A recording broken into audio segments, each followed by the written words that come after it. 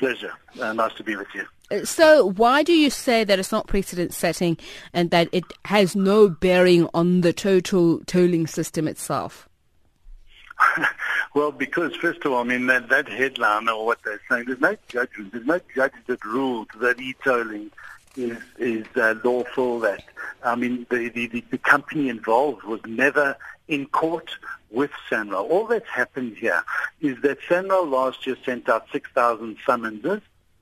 And what companies or individuals need to do is when they get a summons, they need to either go and pay or they need to defend it. They need to give notice of intention to defend. Now, many people gave notice of intention to defend. We did, certainly for all our members. A number of people never got those summonses. Some of them might have got summonses and done nothing about it. And if you don't give notice of intent to defend a summons, well, then you do stand liable for SANRAL to come in and put in a claim for a default judgment. In other words, you've done nothing to defend yourself, therefore you owe me this money. That's the normal course of any process of this nature.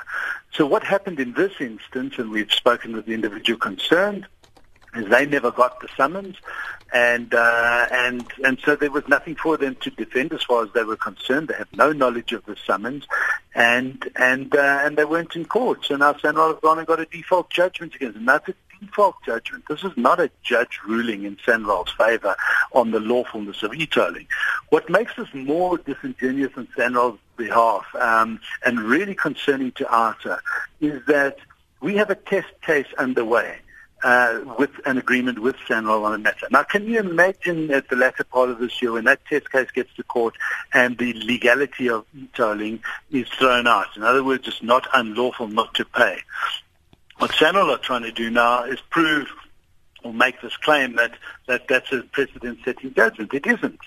And in that case, they might have pushed businesses or individuals over the edge into liquidation as a result of them trying to get default judgment. Okay. And that is shocking. That is not a good place for any country to be in. So give us the details of this test case and how it would materially differ from this default judgment. Well, the default judgment was just nobody defending it. The test case is we are in court proving to a judge why the e-toll matter is an unlawfully introduced matter. So you must remember now, we go back to 2008 when the decision was made to toll, the public engagement process, did the minister apply his mind? All of those factors, by the way, were argued in the Western Cape tolling matter. SANRAL lost that case, both in the High Court, in the Supreme Court, and the Constitutional Court, on issues very similar to the stuff that we'll be arguing in the courts when this matter is brought to court. The only difference between that case in the Western Cape and this one is the roads were already built here and the toll gantries were put up. So the courts allowed for the public to bring what we call a collateral challenge. That's where we are right now. Collateral challenge is a defensive challenge. It means here we are, we're not paying e-tolls, and we can go to court and defend ourselves. That hasn't happened in this default judgment. It's a default judgment. It's got nothing to do with the lawfulness of the tolling. But now Professor Marinus Wiegers says that the reason this is precedent setting is because the burden of proof was on SANRAL and the High Court clearly was satisfied with the proof SANRAL submitted to justify a ruling in its favor. So you say your legal experts would disagree with this? We disagree with it because there was no judge judging this. This is a registrar of the courts seeing SANRAL presents its case. It says there's all the e-tolls that we've sent to this person. By the way, it was a simple summons. It was erroneous in that it said e-tolls started on the 14th of August 2013. It didn't. It started in December.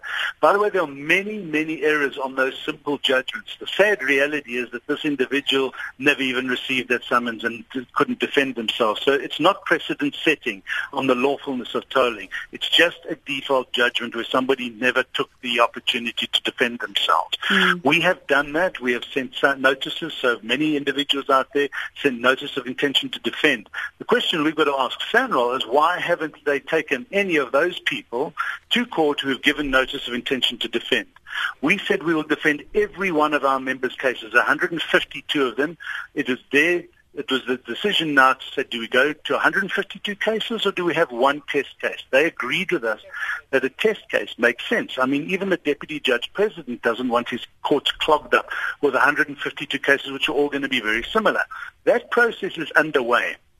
Right now, our lawyers and their lawyers are sending papers to each other to develop this case, and we want to file our plea as soon as we get final documents from them, which we need in order to put our plea forward, and then they'll have a response, and we'll have our final replies to that. That takes a while, but we imagine it's going to come to court towards the end of this year. We want that case to happen as soon as possible to stop this behavior of SANRAL.